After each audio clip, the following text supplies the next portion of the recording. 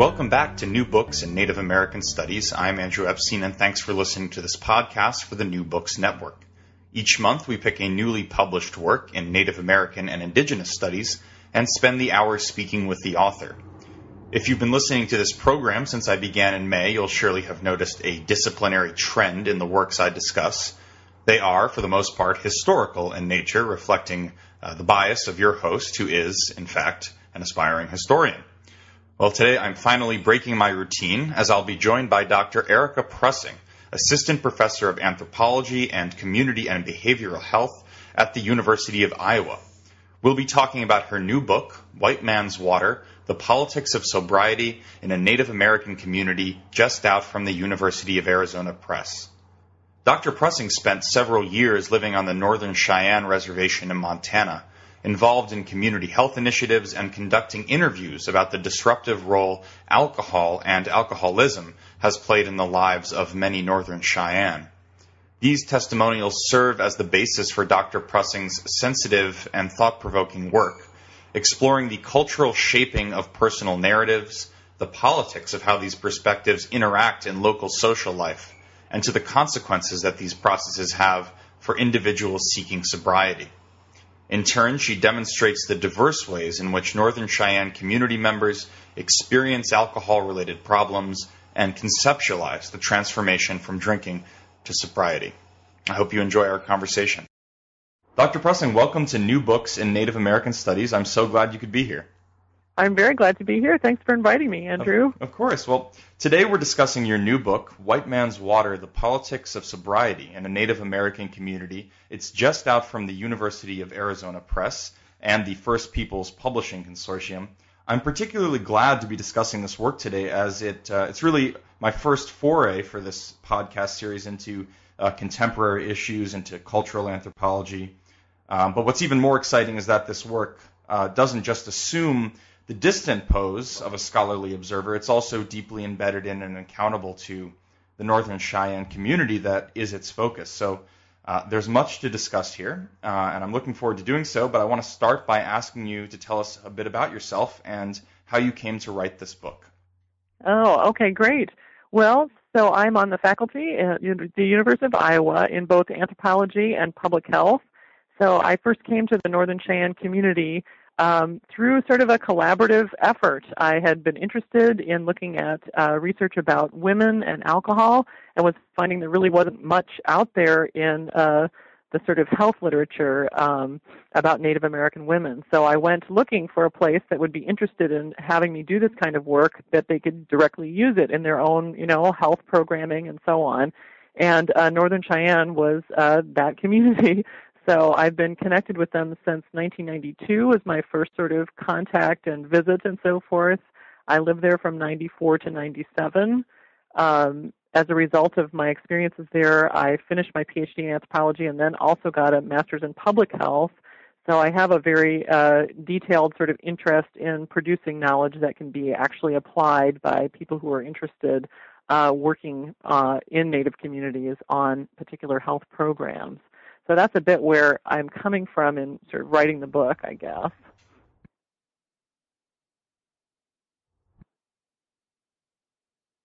Where does the title of your work come from, White Man's Water? It's a very provocative title. It took me a long time to figure out what to call the book. Mm-hmm.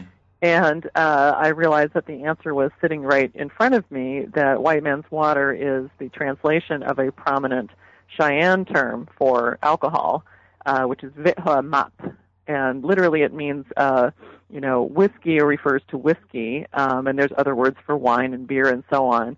But I thought it's one of the first terms for alcohol that the community developed, and it just sort of speaks volumes, right, about, colonialism, race, and, the introduction of alcohol under those conditions to the community. So as soon as I sort of remembered that I knew that, I was like, aha, there's the title. Before we delve into some of those themes you just raised, actually, I want to ask you a bit about the changing relationship in a seemingly a very positive way between cultural anthropology or ethnography and indigenous peoples in North America, and how it's changed over the past decades. And, as a graduate student in Native American studies, one of the first essays or books I had to read was Vine Deloria Jr., and you point him out. You cite him as well, the Anthropologists and Other Friends, which linked the history of anthropology to colonialism, but it also called for a greater accountability to Native communities. And I'm hoping you can talk a bit about those tensions, your strategies in addressing them, how anthropology has changed. Yeah. Well, I would say, like any change, right, it's sort of incremental and sketchy and unpredictable in terms of it's not sort of necessarily widespread across the whole academy, right? There are generational differences in how people conceptualize what it means to do ethnography. And I think for people of my era, who went to graduate school in the 1990s, at that point there were a number of key works drawing on postmodern theories and so forth, kind of working to listen closely to critiques that have been raised by subaltern peoples, right? People who are not in positions of power in the production of academic knowledge, and yet who are subjects of that production process. And so I think that Vine Deloria has a very, public, very widely circulated statement for Native North American studies, but these same claims have been made in a whole variety of other arenas as well. And as a graduate student in the 1990s, I would say most of the faculty members I was working with were not necessarily on board with these critiques, and they were kind of like, do you really want to work in Native North America? People won't talk to you. There's all these politics, because it used to be a rite of passage for American ethnographers to get their first experience as a graduate student, usually working with the Native North American community. And by the 1960s, that was, gone. So it's now considered kind of a difficult place to work. But to me, I guess I always saw it as these are valid critiques. Obviously, researchers should be producing knowledge that can be used by communities. And this is a wave of ethnography everywhere in the globe that you need to be accountable to communities that you're working with. So I didn't see it as, something to avoid, but something to embrace. This is the direction the discipline is going.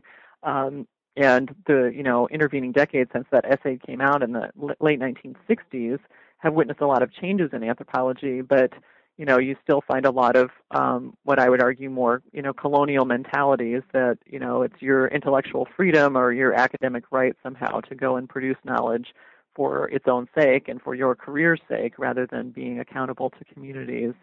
So I'd say progress is happening in anthropology and sort of fits and starts on that count. So I was hoping you can also just introduce our listeners to the community you worked in. Tell us a bit about where it is and a bit about its history. And then I hope to also ask you a bit about your methodology, how you went about integrating yourself in the community and negotiated the insider-outsider positions there. Right, sure. Well, the community is located in what's now southeastern Montana, state of Montana. And it has an interesting history as a reservation community. Originally, the Northern Cheyennes had been intended to live with the Southern Cheyennes. The two groups had kind of split off from one another by about the 1840s, given all the sort of events going on the plains, some groups spending more time in the north, some more in the south. And the Southern Cheyennes had been sent to live on a reservation in what later became Oklahoma, right, Indian Territory. And the Northern Cheyennes were sent down there as well, and they hated it. They hated the climate. They just didn't want to be there at all. They tried to negotiate to leave and weren't successful with the powers that be, so they just basically decided to make a run for it.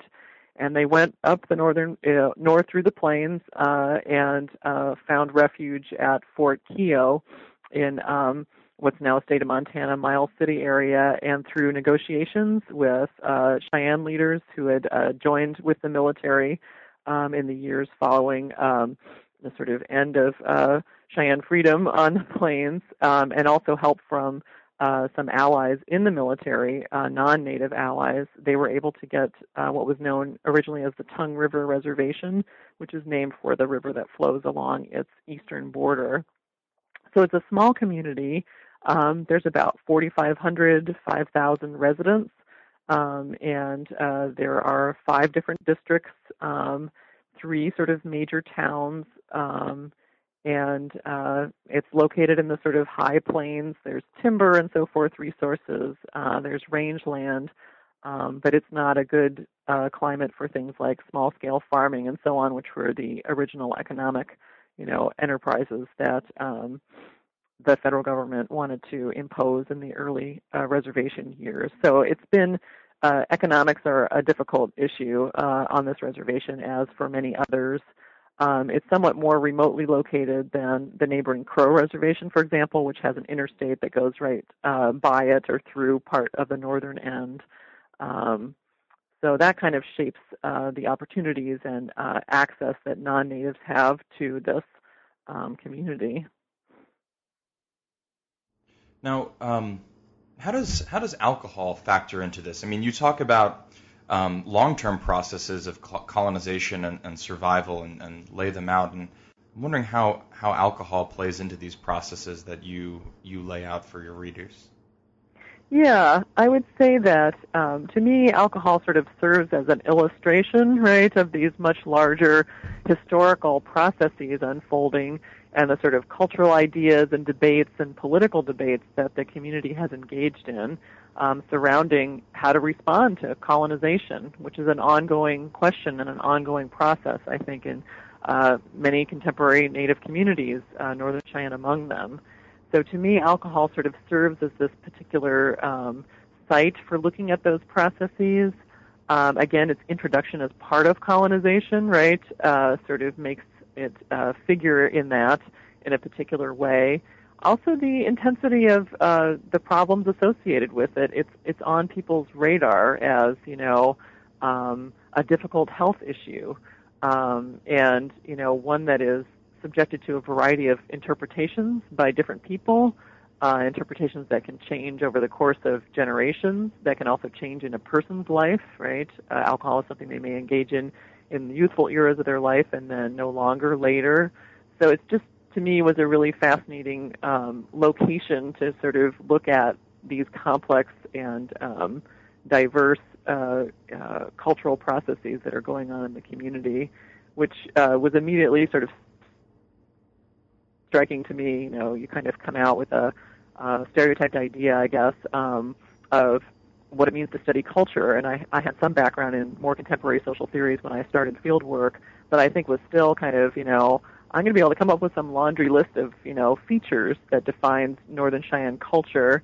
And pretty quickly it became apparent that alcohol is highly debated and contested, and there's multiple perspectives about it. And that sort of opened me up to, more contemporary sorts of thinking about how do we understand what it means to be a member of a cultural community in the current day and age. And I think part of the appeal, too, was noticing immediately that the 12 Steps of Alcoholics Anonymous had a very prominent role to play in this community.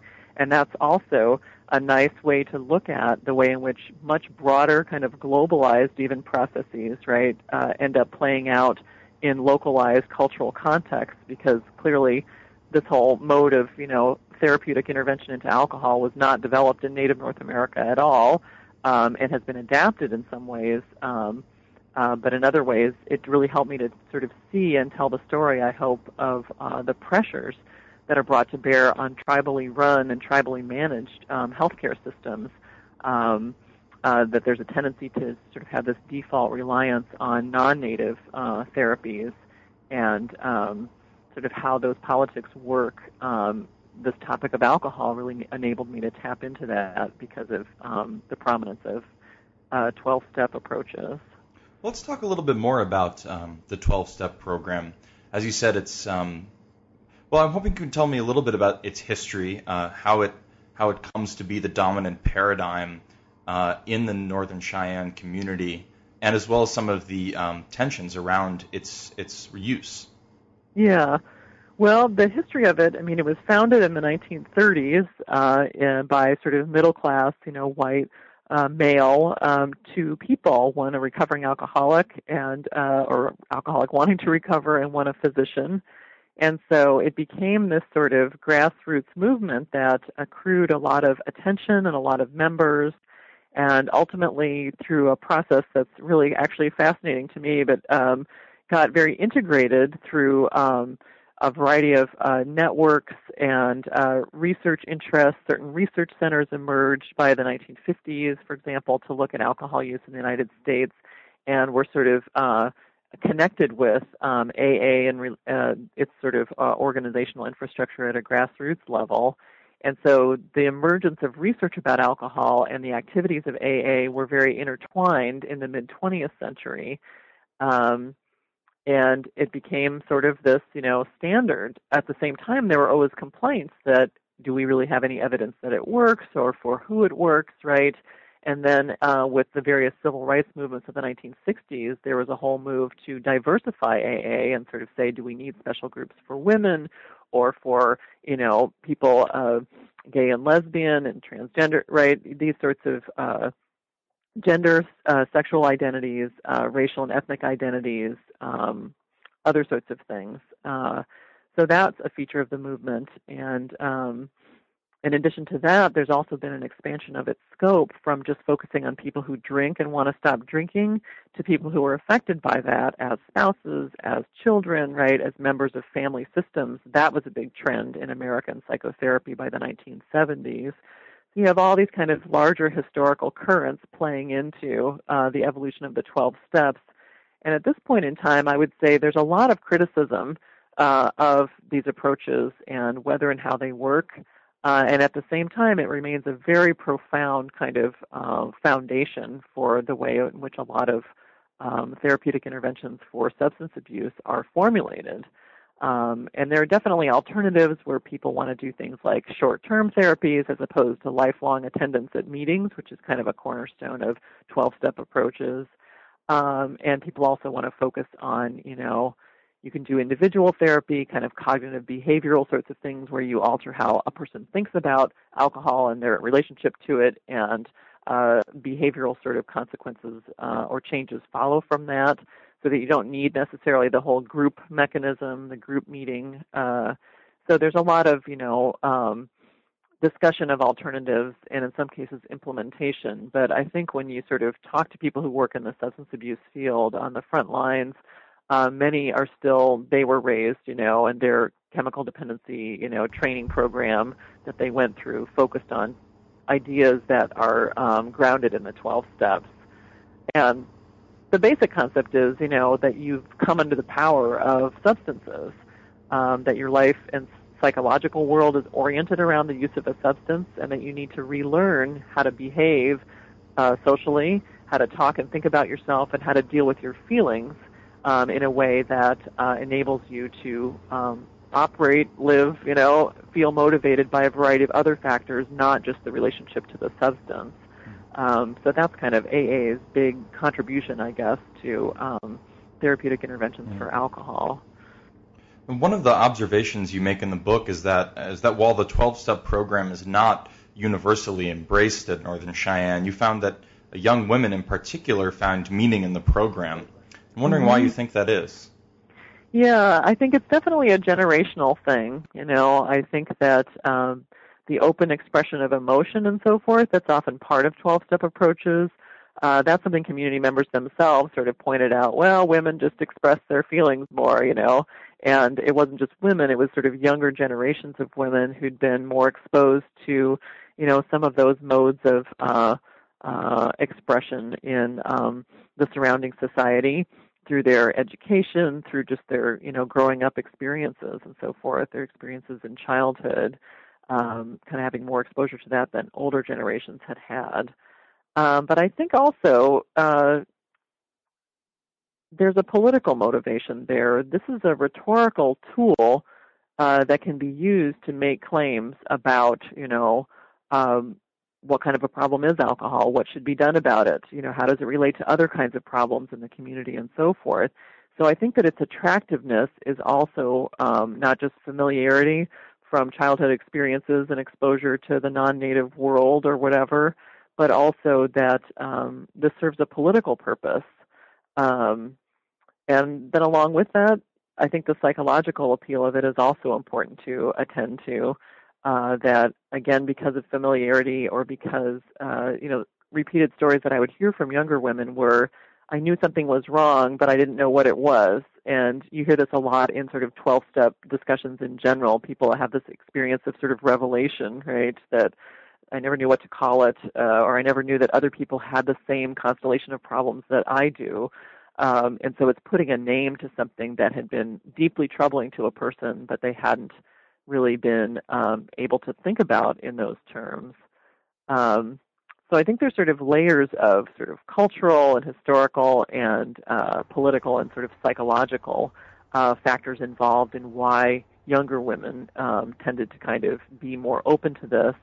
But at the same time, they're quite critical of its limitations, too. So it's an interesting, there's widespread criticism in the community. They're aware of those critiques and in some cases share a lot of them, but on the other hand, see something that is workable or appealing or whatever about this approach, too.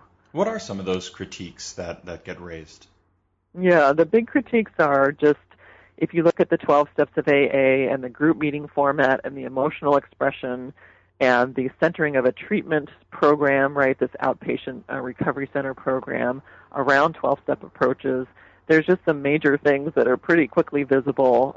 It's a very culturally and historically specific thing to sit around in a group and talk about your experiences and express emotion about them.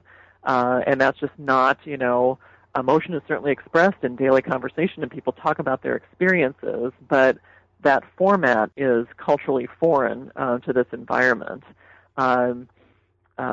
And so that's one big thing. Even basic things like the first step of AA is, to recognize that you're powerless over alcohol and that this is always going to be a problem for you as a result, and you should remind yourself constantly that you're an alcoholic. So that's the sort of scripted way that you introduce yourself in a 12-step group is, hi, I'm so-and-so and I'm an alcoholic, right? Mm-hmm. Well, in one prevalent sort of local theory of language, you're very careful about how you speak in the Cheyenne world because language is seen as having the power to constitute reality. So you don't say things carelessly, and when you say things, you focus on what you want to happen or help bring into being. So that is very much, conflicts with constantly saying and reminding yourself that you're an alcoholic, and so I have a couple of quotes from people sort of grappling with that, right? Like, why should I say I'm an alcoholic? If I say that, that's what I'm going to be. So there's basic conflicts there, and then the whole sort of, outpatient recovery center, the staff being there because of their credentials, having gotten training in chemical dependency counseling, mostly through the local tribal community college, but also elsewhere. The idea that somebody has the authority to tell you how to change your behavior because of their education is also doesn't fly that well in all sectors of the Northern Cheyenne community, where really you want to get advice from somebody who knows you, who you respect, who meets kind of local standards of, maturity and kind of well-being, which means having a household, right, supporting your family, interacting in a generous and, constructive way with members of your family group and with others in the community. So those standards are quite different, and so there would often be, discussion about the personal lives of the counselors, right, who are working at Recovery Center, and why should I listen to this person if they have X, Y, Z going on in their lives, kind of thing. So there's multiple layers to kind of the critiques of the 12 steps as a conceptual framework, as a set of practices, and then also how it's been institutionalized in the community. On the generational difference that you raised a few minutes ago, you write that in interviewing women at Northern Cheyenne that most construct alcohol as a powerful source of disruption in their personal and community worlds, but older and younger women appeal to different rhetorical frameworks when discussing strategies for sobriety. In particular, older women describe becoming sober as a return to known values, while you write that younger women portray sobriety as an extended process of psychological transformation. Can you talk about this tension a little bit and what that means, return to known values versus psychological transformation, and how that plays out in sobriety politics? Right. Well, the way I see it is those were the kind of features of the women's narratives. And again, the older versus younger is kind of an analytical, convenience, right? Not all women who are of older generations necessarily fit in that rhetorical the category of these rhetorical strategies that I'm going to describe, so people move in between them, and I have some examples of that in the book. But as a rule, or as a pattern, older generations of women tended to engage in a prominent local rhetorical convention where you gain esteem and authority by positioning yourself as closer to the past. And so women would tell stories about their early childhoods, the values that they had learned as a child, how that changed and was disrupted, sometimes very directly by alcohol as part of the story, and how their own involvements with alcohol then came to whatever point of frustrating them. And they had this desire to change, and how they described that process is that they needed to go back to what they had already learned in childhood. And literally, women, did learn different things, right? Growing up in a different era of reservation life before alcohol use became prevalent. So there's definitely some accuracy, I guess, if you want to say that, some historical accuracy to the accounts that they are constructing here. But there's also a rhetorical dimension in which people of older ages especially gain credibility when they make claims that link their own practices or perspectives to the past. And this has been described in other Native communities as well. So for younger women then, they are inhibited from that exact maneuver. They can't say, well, I learned this and that in my childhood, because they didn't grow up under those conditions, and everybody knows that, right? So they are kind of searching for some other kind of authoritative rhetorical framework to help them construct credible claims about what alcohol is. And this is where the whole sort of 12-step family systems idea really resonates, I think, with younger women, because it provides an explanation for those who did grow up with parents who drank, which is, a significant proportion of the women that I interviewed. They are able to talk about that very concretely and how alcohol interfered with the transmission of cultural values. And so they are essentially shut out of this very prominent, esteemed local rhetorical device by that reality. So they're looking for something else, and they're looking to mount a critique in some ways of their parents' generation's behavior as well. For most, they don't personalize it to their parents so much as consider it as a larger, legacy of, colonial disenfranchisement and so on, that their parents were suffering from that. That's kind of the features of older, quote-unquote, versus younger. Sure.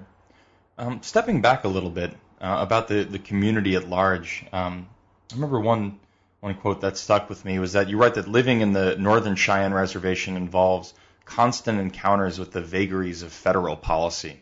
Yeah. And that's something that I think, non-native folks don't necessarily experience, obviously, when walking around, having to constantly encounter the vagaries of federal policy. What do you mean by that? How does that look in a community like Northern Cheyenne? Yeah. It means that, different policy eras can have really profound consequences in terms of people's employment, right? Are we in an era where there's federal funding available for social and educational programs more so, or is this an era in which that's been constrained? That has, direct impacts on the sort of proportion of the Northern Cheyenne population that is able to be employed at a particular point in time, because those are huge employers, right, in the reservation context. From a health perspective, if you want to implement, a program that runs over years, like you want to prevent diabetes and implement an educational intervention in schools or whatever, right, you're dependent oftentimes on federal funding cycles that are much shorter than that. And unpredictable from year to year exactly how appropriations are going to happen. There's lots of laws on the books saying that Congress is supposed to support, XYZ things with XYZ amounts of money. But when push comes to shove, if you have a war going on or you have an economic downturn or whatever, right, those decisions are going to be made under very specific historical conditions that change from month to month and year to year. So with such an impact of federal funding on everything, housing, and health and education and these key sort of local features of local life, you just really experience this in a very dramatic fashion. It really matters, the outcomes of elections and things like that, whereas in the sort of mainstream society, that's not people don't vote or whatever, and they're just Sure. like, well, it doesn't matter. So yeah. Did you witness some of those changes happening even in your years living there? Yeah, I was there, through the mid 1990s, and have continued to maintain ties there. So sometimes get everything blurred together Sure. in terms of presidential administrations and so forth. But kind of, yeah, that was definitely something that people talked about, and I knew people who lost jobs because educational programs were cut, that had been in existence for the preceding administration for 4 years or more, and then times change, and so people are kind of very entrepreneurial, right, and trying to figure out, is there something else that's up and coming that they can either hook up with, or can they apply for something, right, a grant or something in order to keep going. So yeah, it's a very literal, very tangible sort of feature of local life. Sure. On a slightly different track, you write a bit about popular representations, stereotypes, or long-standing colonial narratives from the non-native world. And I'm wondering how those shape issues like alcoholism and treatment, the contending with some of the very deeply embedded colonial stereotypes or narratives that surround issues of alcoholism. Yeah. I think the major ones, are familiar to everybody, just the sort of taken for grantedness. So many times I'll say, oh, I study alcohol use among Native North Americans, and people start nodding like, oh, yeah, they know that's a big health problem, and they know that it probably has a genetic component. Those are the two sort of features of knowledge that are really have widespread sort of, popularity. And of course, when you look closely, rates of drinking, styles of drinking, and so forth vary dramatically between and within Native communities. All well-designed research sort of shows that very consistently. So a lot of our data about drinking doesn't come from well-designed research studies. It comes from sort of like emergency room visit records, right, or arrest records or something, and those are very selective, and a few individuals with serious problems can grossly inflate those numbers, which then get attributed to the entire community, either locally, like a tribal community, or to Native peoples in general. So there's this sort of ongoing tendency to overstate and kind of dramatize the extent of alcohol problems in Native communities, or assume that the most severe forms, plague everyone, as opposed to being, localized in times and places. The genetic component also has huge, cachet, I guess, circulates very widely. And lots of carefully designed research has shown very mixed findings about this. Native North Americans did not have alcohol as a substance in their, world, except for some groups in the southwestern U.S. Who made drinks alcohol out of fermentation. But distilled alcohol, the strong forms that were brought in by the Europeans, definitely arrived and with Europeans. And so there does seem to be room for a discussion of the sort of physiological dimensions, right, of alcohol-related problems among Native peoples. But there's really interesting works by anthropologists like Gilbert Quintero, and also historians like physician and historian David Jones, who've looked at just the logics, right? What political tasks are accomplished by focusing on the genetic components of this problem. Looking at biological explanations in a reductionistic way like that, as if genes just, account for the whole problem, just has a sort of does the work of excusing more complicated thinking Sure. about the social and political, dimensions of the problem.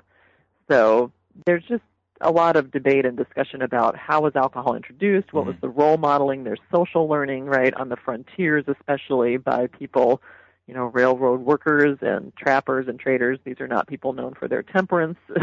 And so alcohol gets introduced and people learn how to use it in particular ways that then become pathologized in the eyes of the, mainstream society. And then again, you have this sort of self-fulfilling knowledge production process where you got arrest rates and ER records and so forth being used to make this claim over and over that alcohol is a severe problem among Native peoples. And to me, it's really just alcohol is a severe problem for some Native people. It's a severe problem for some non-Native people too, and you benefit the people who have these problems best by attending closely to exactly who they are, and not globally generalizing about the groups that they may be members of.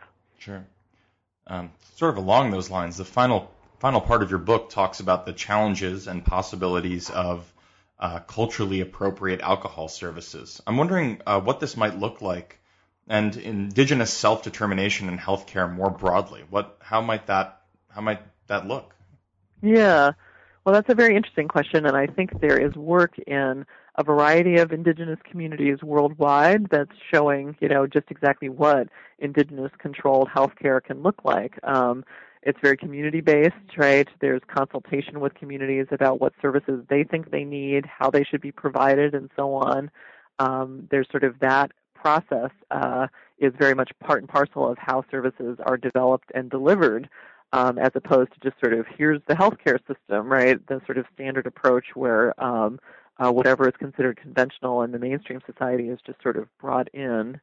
I think there are examples of things like the Navajo Nation, right, which has a very collaborative relationship with the federally funded healthcare system, and has been able to integrate traditional healing practices into that, so you can go into, the hospital sort of setting or the health center setting and receive standard biomedical care and also, traditional healing to sort of deal with the different dimensions of a problem. So you've got tuberculosis, you need an antibiotic for that, but you also need a ritual to sort of deal with how did your body become susceptible to the tuberculosis bacteria that it encountered, right? So you can deal with different dimensions. At Northern Cheyenne, I think the story is more typical, perhaps. It doesn't get as much kind of attention as communities that are interested in this kind of approach and yet are encountering a lot of barriers to doing so. It just takes a very specific set of resources, strategies, leadership, and so on to be able to counter this overwhelming, as I see it, sort of pressure from funding agencies, especially federal funding, the regulatory agencies that oversee healthcare services, right? You have to be able to speak in a certain language to justify and document what you're doing. And the easiest thing you could do is come up with a cultural program that fits your community. So you could hang out your shingle and say, here's the Cheyenne culture, right, approach to sobriety. And again, what my findings continually showed is that there is no clear consensus about what that means. What is Cheyenne culture? And I think imposing that idea that there should be some coherence is, to me, an artifact and a legacy of colonial encounters. It sort of says if you change from traditional ways or whatever, that somehow you're less native, right? Right. And to me, the diversity and complexity of the community is part and parcel of the lived reality of being indigenous in the contemporary world. And health service systems are not currently set up to acknowledge or work with such complexities. So what I see as the need is for a multidimensional kind of, different kinds of therapeutic resources being available and people being helped with finding what works best for them. And this is just not a mentality that's seen as efficient, right, or kind of, feasible in our current sort of service systems. But I think it's really would benefit a lot of populations, not just Native populations, to think more along these lines. But the very pressing need, in Native communities, to me, is abundantly clear. There are higher rates of health problems, and there's an extra layer of sort of, but don't you have a coherent local culture, right? That message kind of embedded in the way in which healthcare politics play out. So there's been some attention to other communities that have managed to kind of take local control. Navajo is one that I think has gotten some attention. There's groups in Canada. One of my close research colleagues is Joe Gahn, who's at the University of Michigan. He's a psychologist and also a member of the Gros Ventre tribe in Montana. And he's done work with Aboriginal First Nations communities in Canada, and looked at a very eclectic, interesting healing center, which has this kind of coherent idea or image of a medicine wheel, but within that has all kinds of things. There's 12-step things, there's sort of Eastern medicine things, right? There's just like a lot of things that can get incorporated into that sort of symbolic, right, umbrella. And the umbrella itself has local cultural appeal to Native groups on the reserve where he was working, and yet it still has a lot of flexibility. So that's an example. But, how do you get funding for that? How do you explain that in a persuasive way, to funding agencies? How do you document that a therapeutic intervention works? And in healthcare in general, this is really difficult. And in mental health care, wow, it's really difficult to kind of gather data showing that your intervention worked because of the complexities of transforming somebody's behavior and sort of psychological world. There's not this nice, clear, we're going to do this for a year and measure the outcome.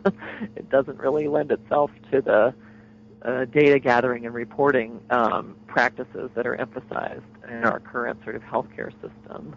Has your colleague in Canada been able to, or at Michigan rather, but is his work in Canada been able to receive any funding or articulate its goals in a way that is that is comprehensible by the very limited frameworks that these, NGOs, nonprofits, and the government operate with in their funding decisions?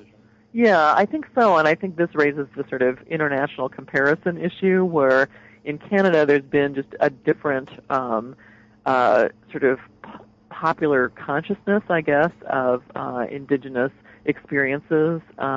There's an apology on behalf of the federal government to First Nations for,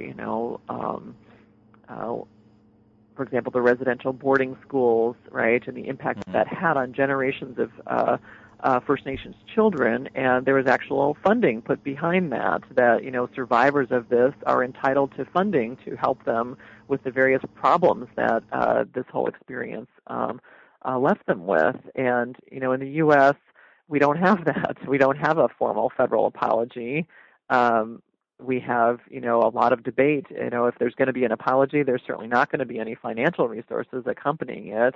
The climates, I think, of awareness of indigenous peoples' contemporary experiences and the sort of political motivation to address those are incredibly different.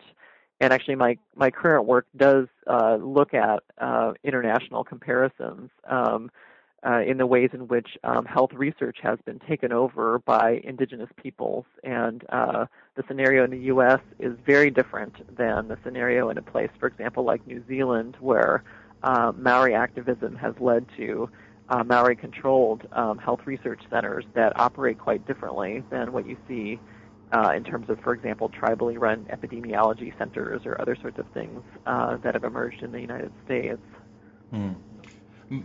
By way of conclusion, I want to ask you about the different potential audiences that you have for this book and what you hope they take out of it. I mean, it occurred to me when reading it that this is a book that can and will be read by anthropologists, but also I would imagine healthcare workers or people just generally interested in reforming healthcare practices. So is there different messages you hope to convey to each of those audiences, and what might those takeaway points be for you?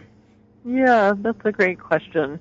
This is the problem with working for over a decade on the same project is your own thinking evolves, right? And before you know it, you've got these sort of multiple messages going.